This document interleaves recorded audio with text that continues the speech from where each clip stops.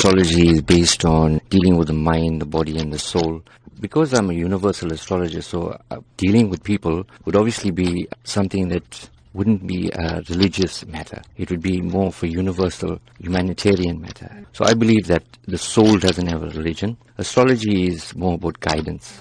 Now, tell us a bit more about your focus on children and how you plan to share with children, maybe coping mechanisms, as well as teaching them this particular skill. Why is your focus on children this time? Being qualified in India, I've actually brought in a lot of information from that part of the world, where I found that lots of influential businessmen, they actually rely on astrology on a large level. And I believe that the youth in South Africa are our future.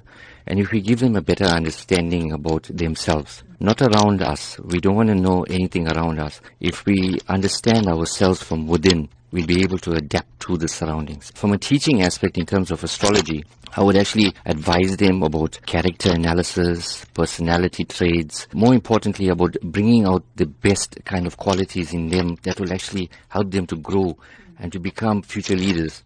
Everybody has potential to become a leader, but some of us, based on our backgrounds, our family upbringings, we haven't been given that chance. If we have somebody that can motivate them, well, I believe that they'll be able to make a huge difference in terms of progress and prosperity. What do you say to those people who are of this opinion that you are just quacks? The basic understanding about astrology is that it is, but then also the same token is being given a different name altogether, because there's so many frauds out there. People are doing this to enhance others based on monetary value. There you get a guy like me that's coming along, that's pure at heart, that has compassion for people, that actually has a genuine interest in uplifting people. Now I want to take astrology into a different level. Even with my calculations, it's basically all scientific. And if you know, my kind of a background would be obviously something that is on an engineering level. So I am very adept in terms of calculations. Why have you coupled Vedic astrology